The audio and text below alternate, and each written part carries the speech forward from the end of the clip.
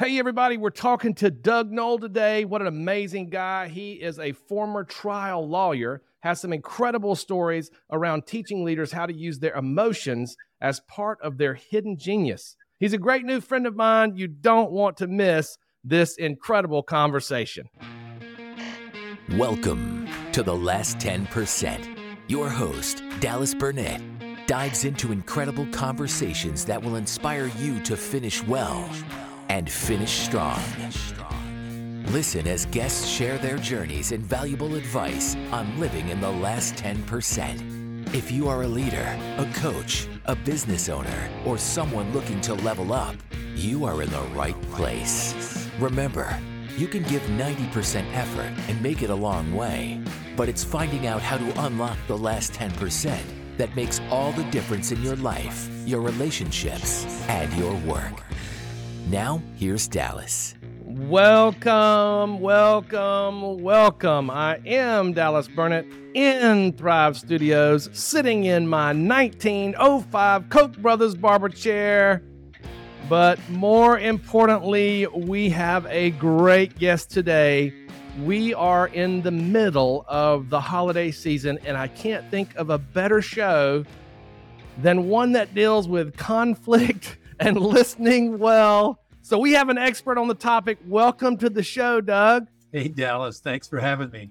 I'm excited to have you on the show. Because like I said, you're an expert in training leaders on listening and using emotions and all these things that we're going to talk about. But I just thought as leaders, we like to stay in the last 10%. But you know what? Everybody's going to be sitting around the kitchen table over the holidays, and sometimes that can be a little stressful. So I figured this would be a good episode for everybody. It's really tough. We've got the Middle East crisis in Israel. We've got the war in Ukraine, tensions with China, the political craziness going on in this country.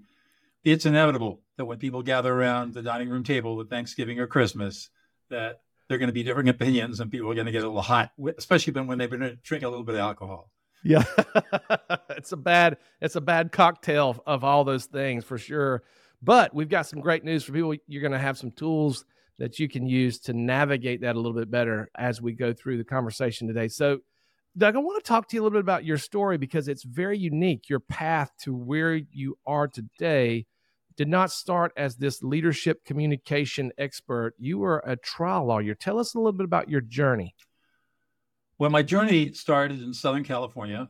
I grew up in affluence, but unfortunately, I was born with a lot of disabilities. I was partially blind, partially deaf, bad teeth, left-handed, 2 club feet. Couldn't walk until I was 4 years old after multiple surgeries. Good. And in the 1950s, I was born in 1950. In the 1950s, I wasn't so disabled that they would put me away somewhere. But nobody had either the patience nor the knowledge of how to deal with a kid like me.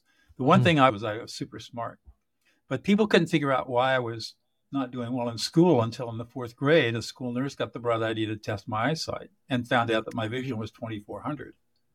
Oh. And so I had been struggling in school for 6 years. And they got glasses on me, and that summer I advanced 3 grade levels in one summer in my reading ability, just because I could see.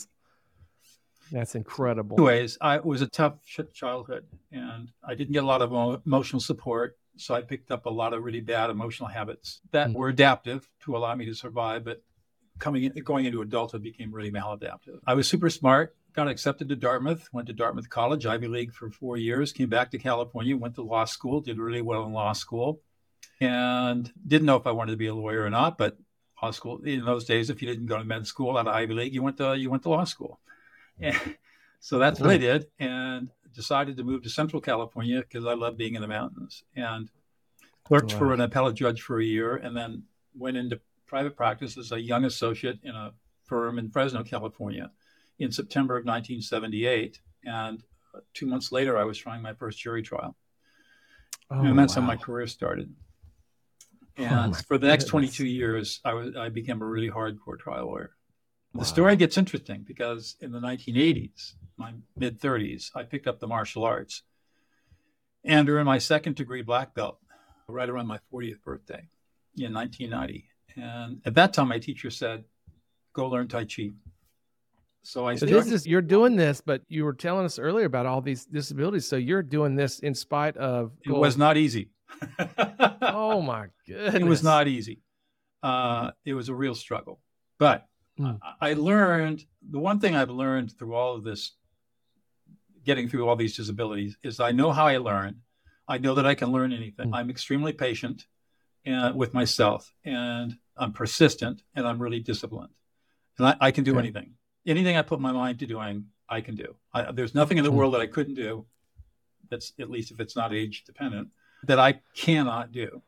I can do anything if I want to. Awesome. It's just a question of how much time and effort am I willing to put into it to master it.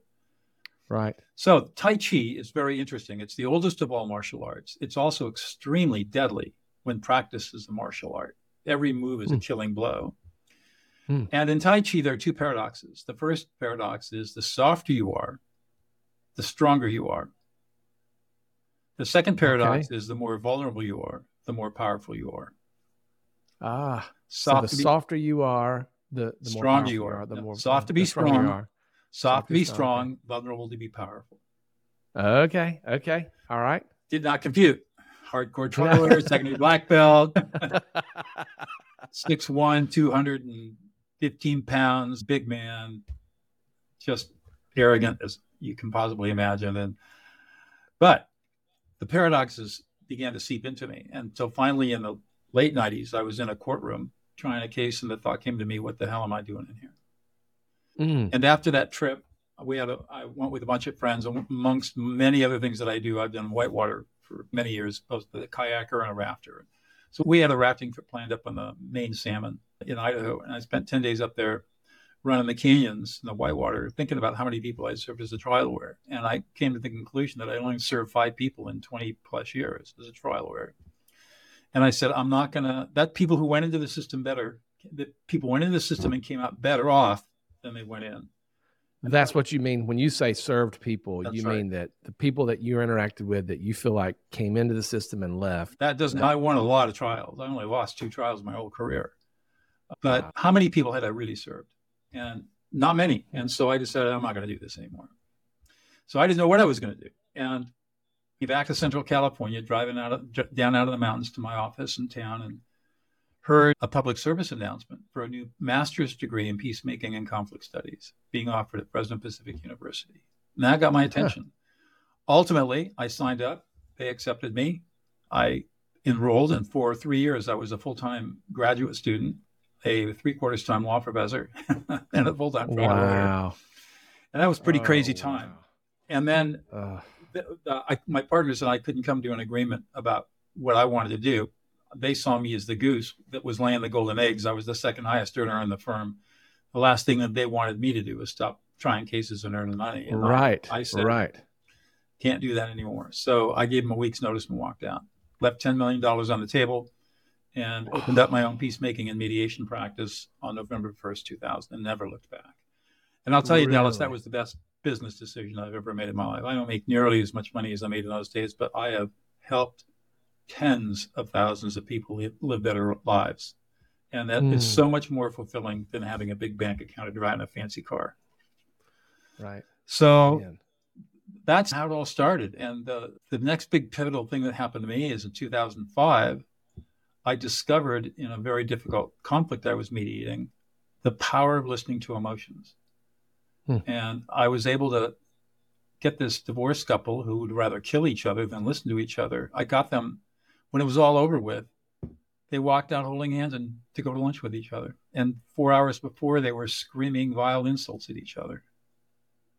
And that's after you engage with them. They come in for a session with you on mediating, and they're mediating their divorce. No, they're mediating a very much. Each spent $50,000 in attorney's fees on an $18,000 problem. And it was kind of classic, really. Oh my goodness! That's how much they hated each other, and yet in 4 hours, I completely turned it around. Wow. And my jaw dropped. I couldn't believe the results, and it turns out you were shocked at your own success. I was. It was amazing. I knew what I'd done, and I said, "This is crazy. This makes no sense whatsoever." So, and was this, you adapted what you had learned in your graduate studies and yes, all that, well, or was it an amalgamation of all the different? that's what I think it was. And I think it was, I had been studying neuroscience. I started studying neuroscience in my graduate studies. And back then, nobody knew what neuroscience was. Right. And I wrote the very first published academic article on the neuropsychology of peace and conflict. And I had studied all this stuff. And here I was confronted with this situation that I had no training to deal with, because no one ever taught me how to deal with intense conflict. And I just had an epiphany.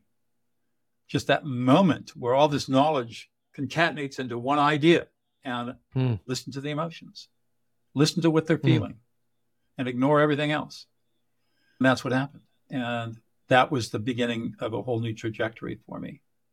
And that led to 5 years later, I'll say in 2007, a seminal brain scanning study came out of UCLA, Matthew Lieberman's lab, that showed why this technique called affect labeling worked. It showed exactly what was happening in the brain. And so now I had hard science to support the practice that was so effective.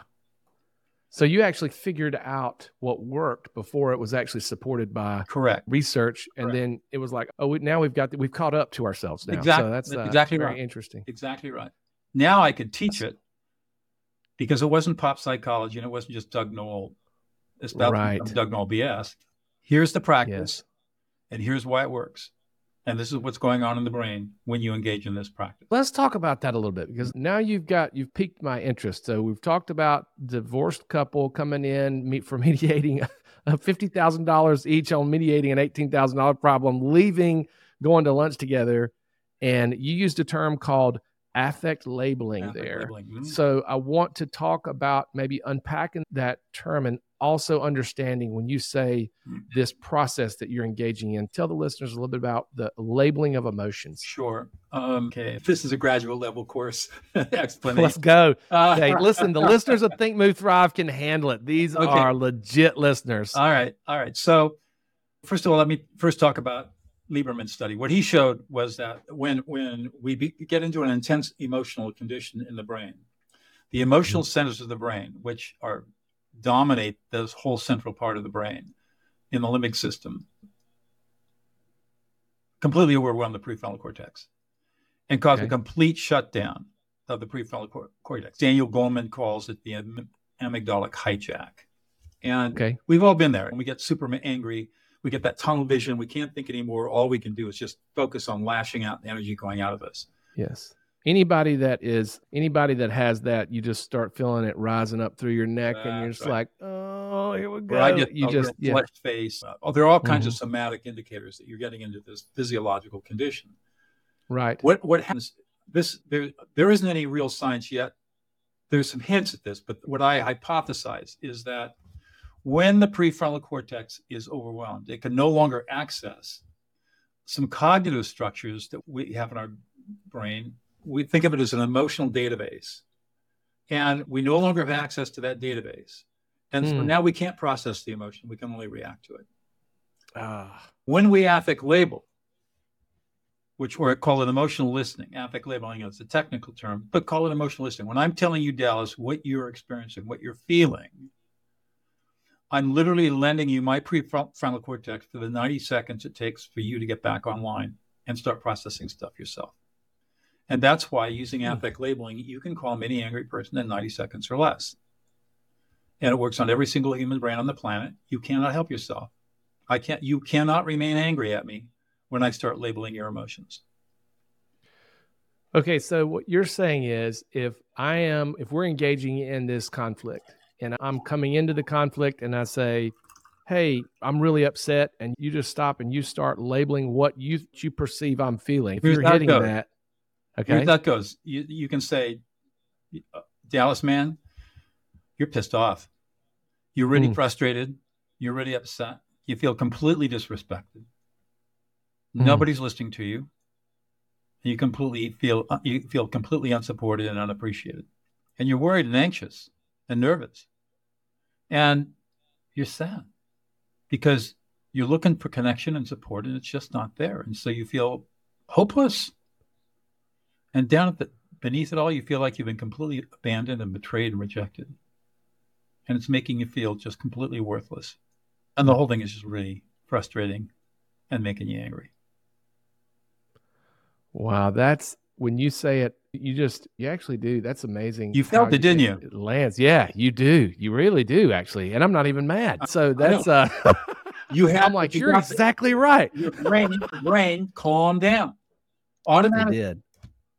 Automatically. That's incredible. So when we do that, it's almost like you're giving your brain time and space to reset. Correct. So that you can get back. And I guess that's interesting that you would put it that way, because if you're in this emotional state where you're reacting, it's almost like fight or flight in a way. I'm in this mode, and then to get out of it, you have to get into this almost like safe. It's almost like you're putting them at ease. If they know that if you're speaking what they're feeling, then there's like this understanding. Is that part of this deal where you understand they feel safe? Absolutely. It's a deep validation of your emotion. A validation, yes. It's a deep validation of your emotional experience, and that has a very deep calming effect on people.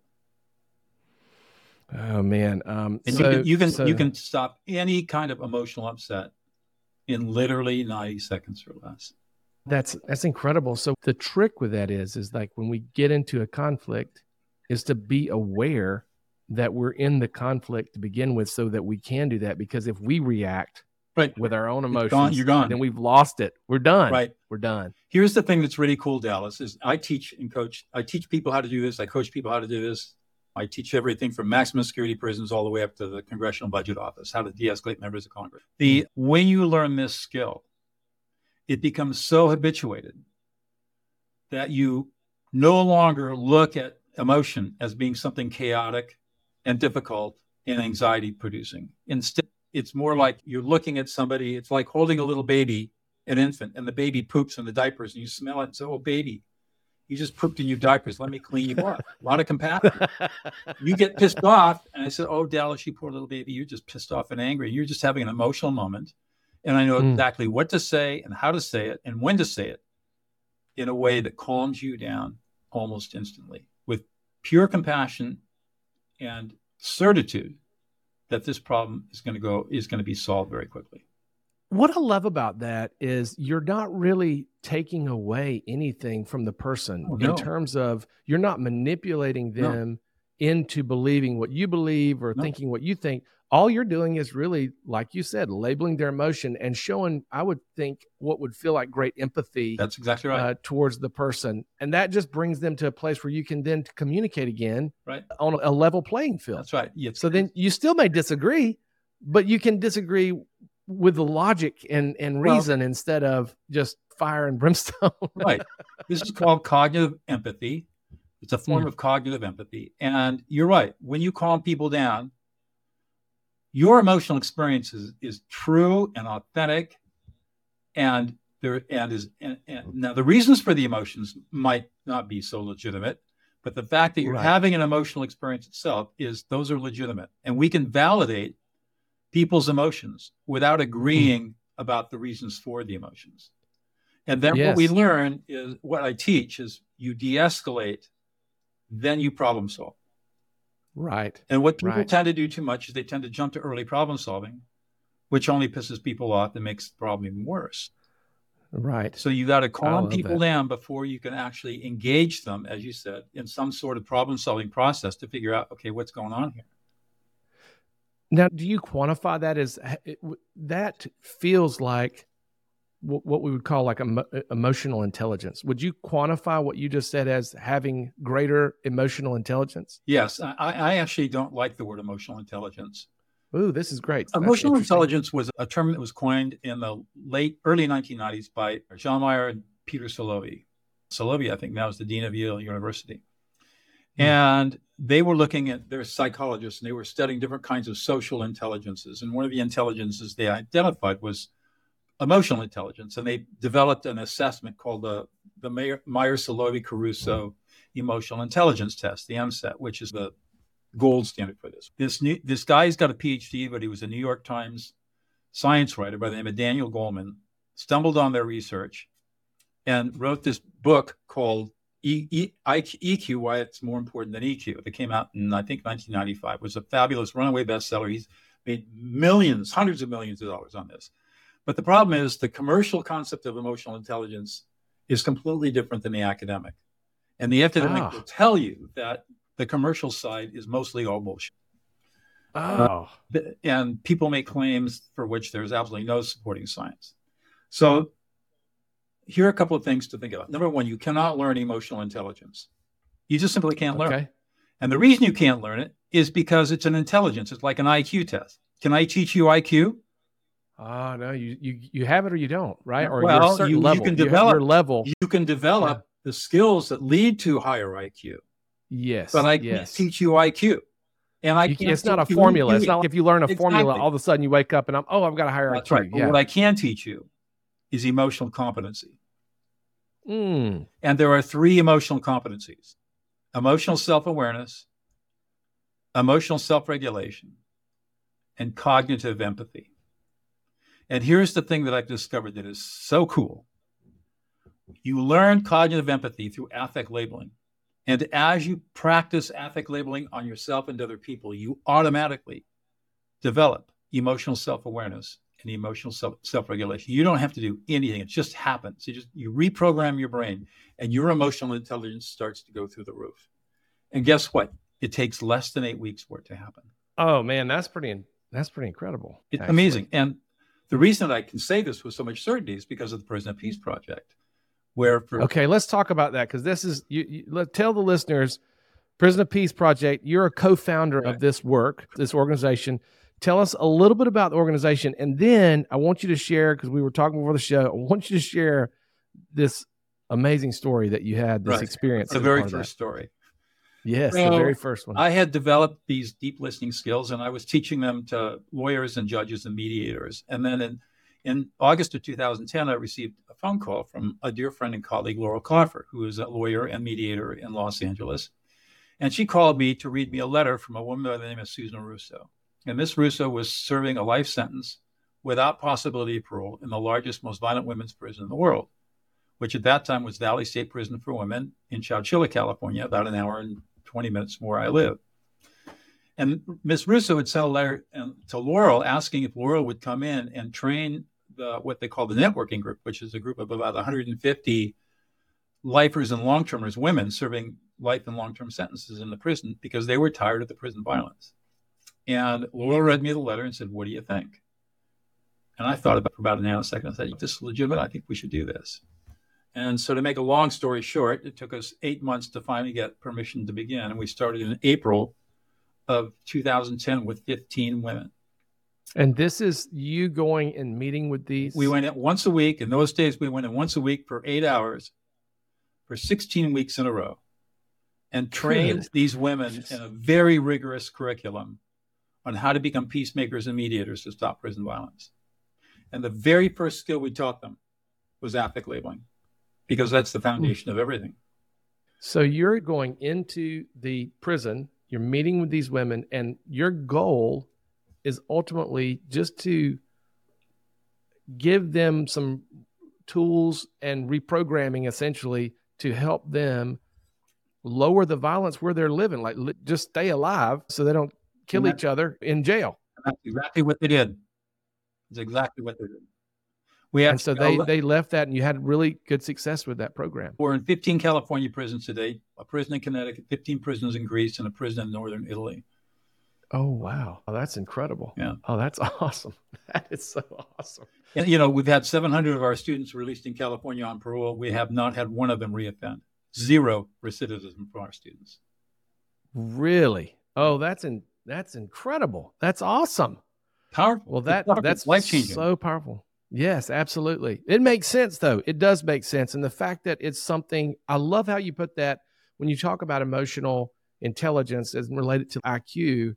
It's not a formula. You can't just be like, read a book and, ooh, I've got higher IQ. But what you're saying you can do with the cognitive empathy and the affect labeling is, if you can participate in that, and it is a learned skill that you can learn, it's almost like one of those like keystone habits. Like it is. It trickles out to everything else. So if we can learn this, in my opinion, this is the foundational skill of life. It should be taught to every single child starting at age 4. That would be an awesome skill to learn at age 4. And it would probably make every elementary school teacher would be so much happier. The studies show that if you start affect-labeling children at between 3 and 4, by the time they're 12, they're usually 2 grade levels ahead of their peers. And they've got the emotional maturity of a typical 21-year-old. That's incredible. But it makes sense because there's so much less friction in your own. If you're just tamping down the fires that's coming up and you just give them so much more space to grow instead of act out. That's right. And most children are emotionally invalidated.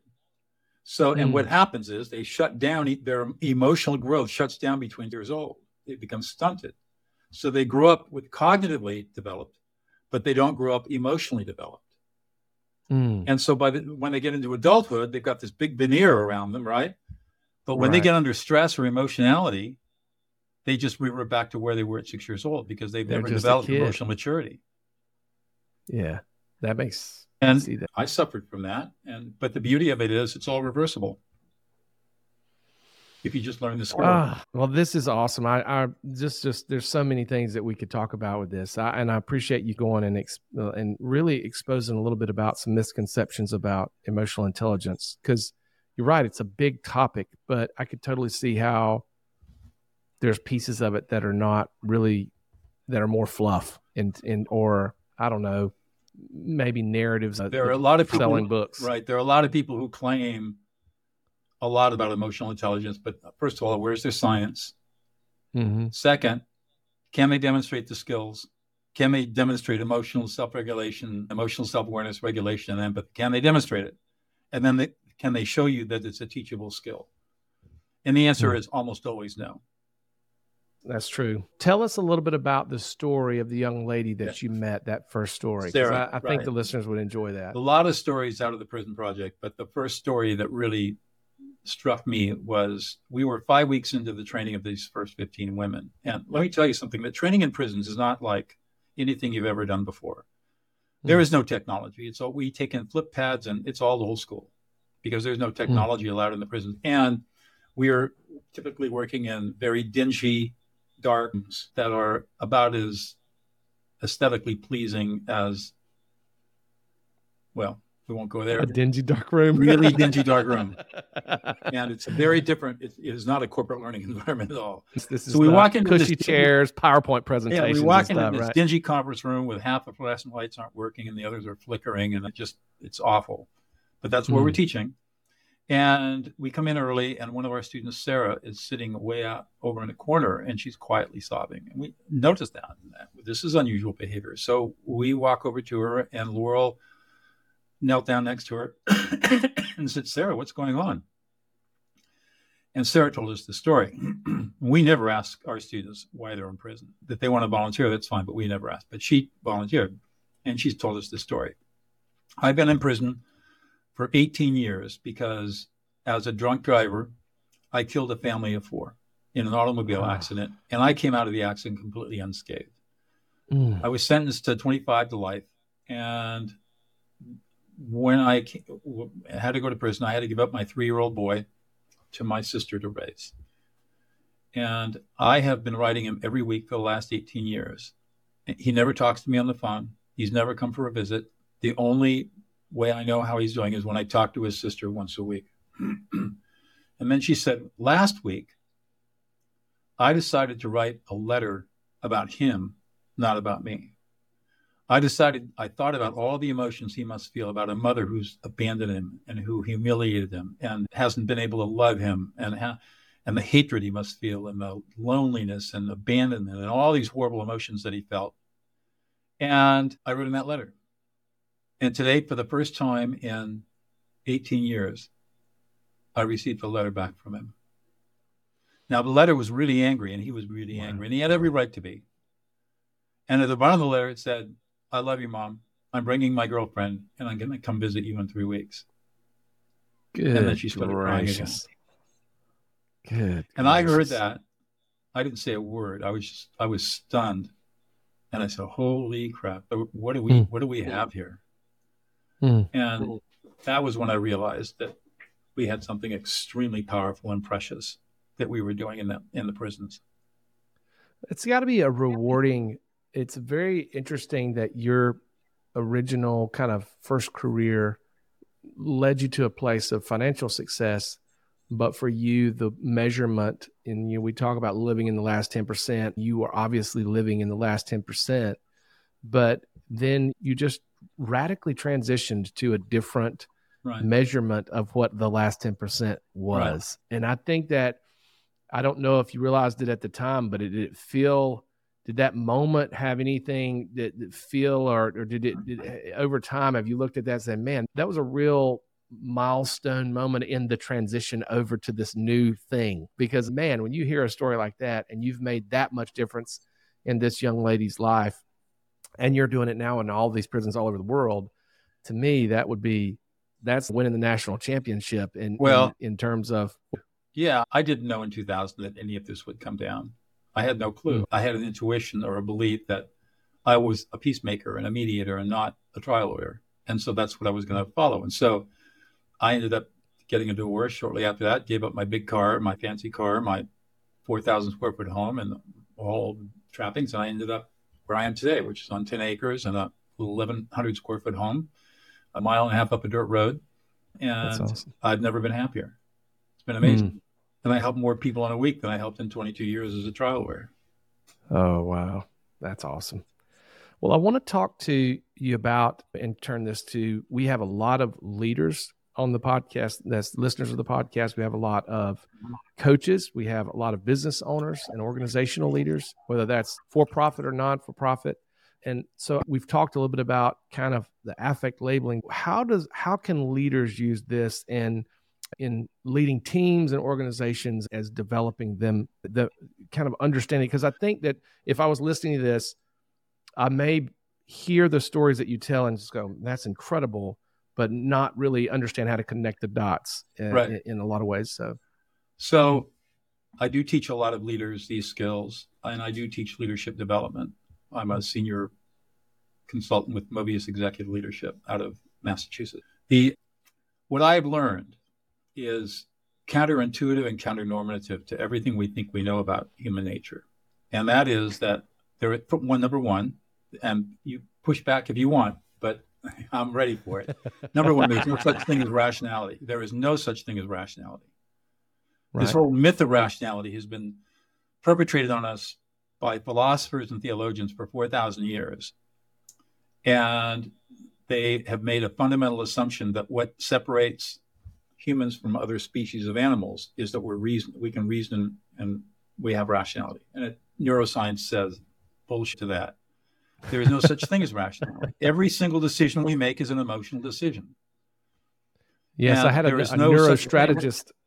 The neurostrategist on the show before said, people want to think that humans are logical. They're not logical. They're psychological. Well, I thought that was pretty good. All of our decisions are emotional. We are emotional beings. What separates humans from other species of animals is our emotions. We're the only species that have emotions. And what the second point that people don't realize is that we are not born with emotion. We literally create emotions at about 18 months of age. We are born with something called affect, which is essentially the feeling of pleasantness or unpleasantness that we experience throughout the day. But what we have to do as we begin to verbalize is take all these affective experiences and categorize them into emotions. So we have 9 basic affect, 3 pleasant, 1 neutral, and 6 negative affect. And it's like an artist palette. We can take these affect and combine them in various different ways and intensities and come up with an infinite number of emotions. And so we have words that we create as cognitive constructs that describe all of these affective experiences. And these emotions vary from culture to culture. The Finnish language, for example, has certain words, emotional words that don't exist in North America. So that's the second thing we have to realize, is that we are not born with emotion. We have to create them. The third thing we have to realize is that as a society, we diminish emotions. Emotions are weak. They're irrational. They make you vulnerable. It's not manly to be emotional. That's right. Or you can only display anger, for example, in corporate America. All total bullshit. All these myths are created to soothe our own anxiety around emotions because we've never been taught how to be emotionally competent. Do you think this is a good question on that? You feel like, because I feel like there's a stigma too around masculinity, that I think there's a lot of men that would struggle with even the idea of approaching, like talking about emotions, because they may feel so uncomfortable because they wouldn't even know how to express it to begin with. Do you see that in a lot of your training? Absolutely. And you can't blame men for that, because they've never been trained properly. What emotions are, how they function, how we use them, how there are hidden genius and superpower. They were taught by their parents and their grandparents that emotions are bad. Emotions make you weak. When you're a 3-year-old and you're out running around and you fall down and skin your knee, you're told to suck it up. Don't cry. Rub dirt in it. It doesn't hurt. You are absolutely told not to feel emotions, because when you're emotional as a little boy, you're creating anxiety in your parents because they don't know how to deal with you. And so what their brains are saying is, shut this kid up so I don't feel nervous about his emotions anymore, because that's the way they were raised. Emotions are to be avoided at all costs because we're uncomfortable with them. And what we know now in the last 20 years is that there are skills that teach us how to be with our emotions. And when we learn those skills, we unleash a hidden genius that makes us 50 times more powerful than anybody around us. And we unlock that hidden genius by learning how to affect label.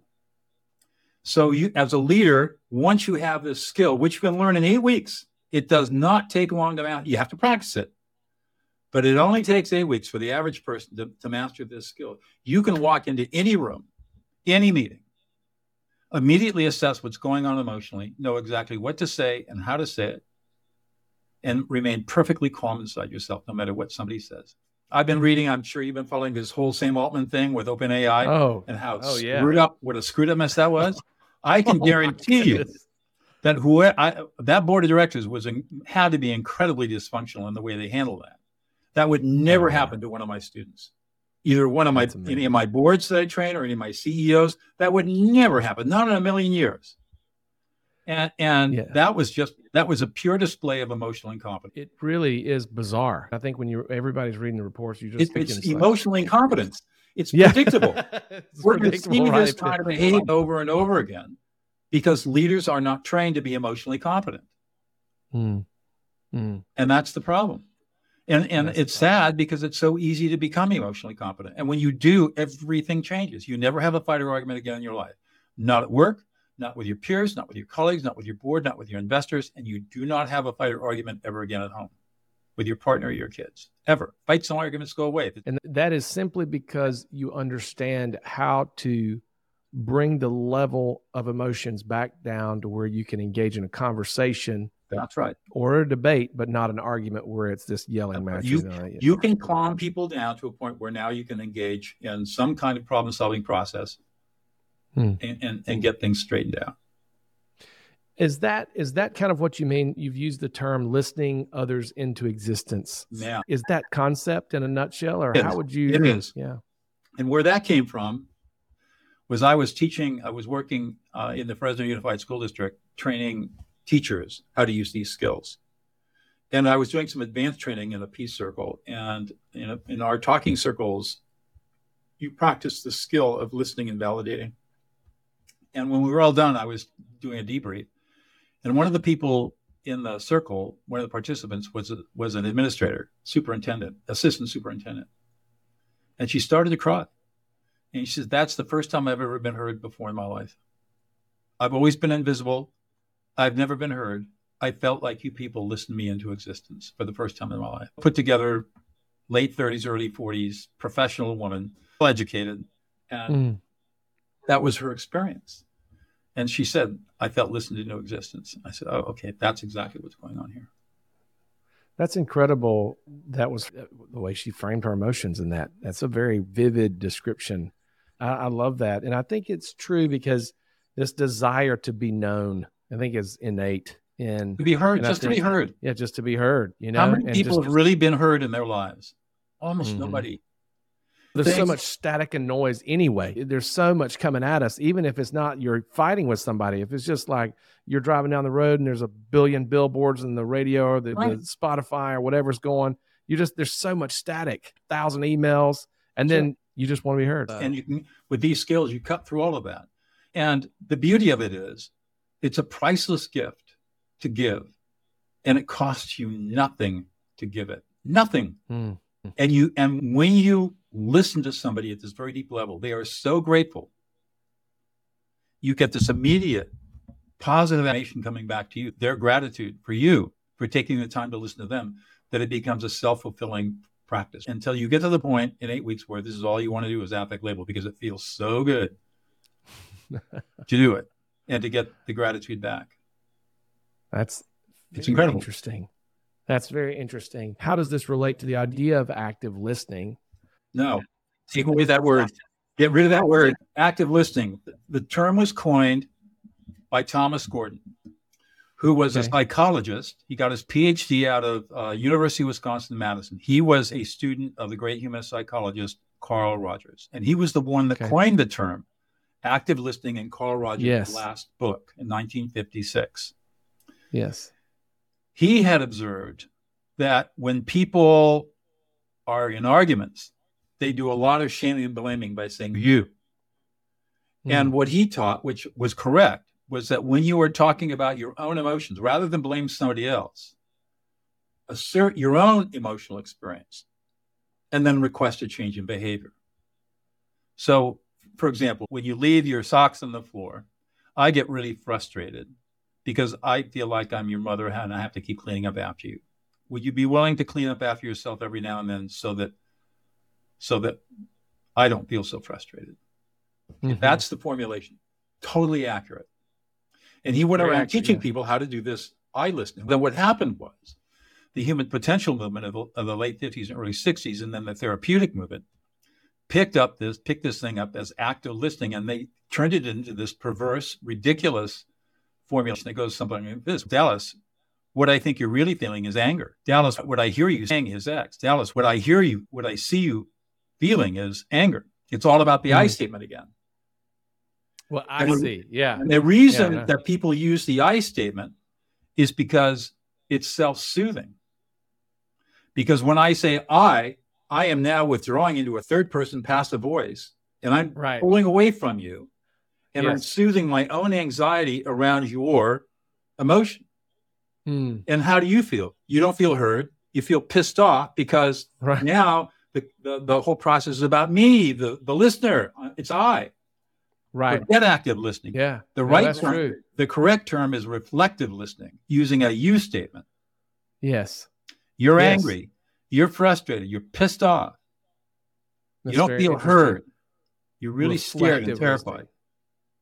Yeah, I think I think I can totally agree with that. And reflective listening makes sense. And the practice that a good coach would be doing that, whether they understand that they're doing active listening or reflective listening. Hopefully they're practicing reflective listening, whether they say active or not. But I love the way that you've broken down the history of that. And you obviously have a great command of these terms and psychology behind them. So I think that's good. And reflective listening is fantastic. If you were going to offer advice to someone that's engaging in, they're a leader, but they're also engaging in developing their team members. Maybe I'm a project manager and I'm engaging in developing my people. What advice would you give to a coach? Because we have a lot of coaches listening. What advice would you give to a coach engaging in that process of coaching? First of all, I think the number one duty of any leader is to develop the leaders in their direct reports. And actually, they should be working 2 levels down. If you're not working on developing leaders below you, you are failing as a leader. That's your number one job. You're trying to train people to take your job over. And if you don't like that, if you're too ego involved to do that, then you don't belong in leadership. You belong doing something else. Become a trial lawyer. Ego works as a trial lawyer. It does not work in leadership. I love it. And I can speak from personal experience on that. So how do you develop leaders? The first thing you do is you model leadership behaviors. That means you've got to have really strong emotional competency. You've got to demonstrate emotional self-regulation, emotional self-awareness, emotional self-regulation, cognitive empathy. You've got to be able to listen to people at a very deep level, using both type 1 and type 2 listening as appropriate. You've got to take the time to really understand your people. And then you have to teach them how to understand the people below them.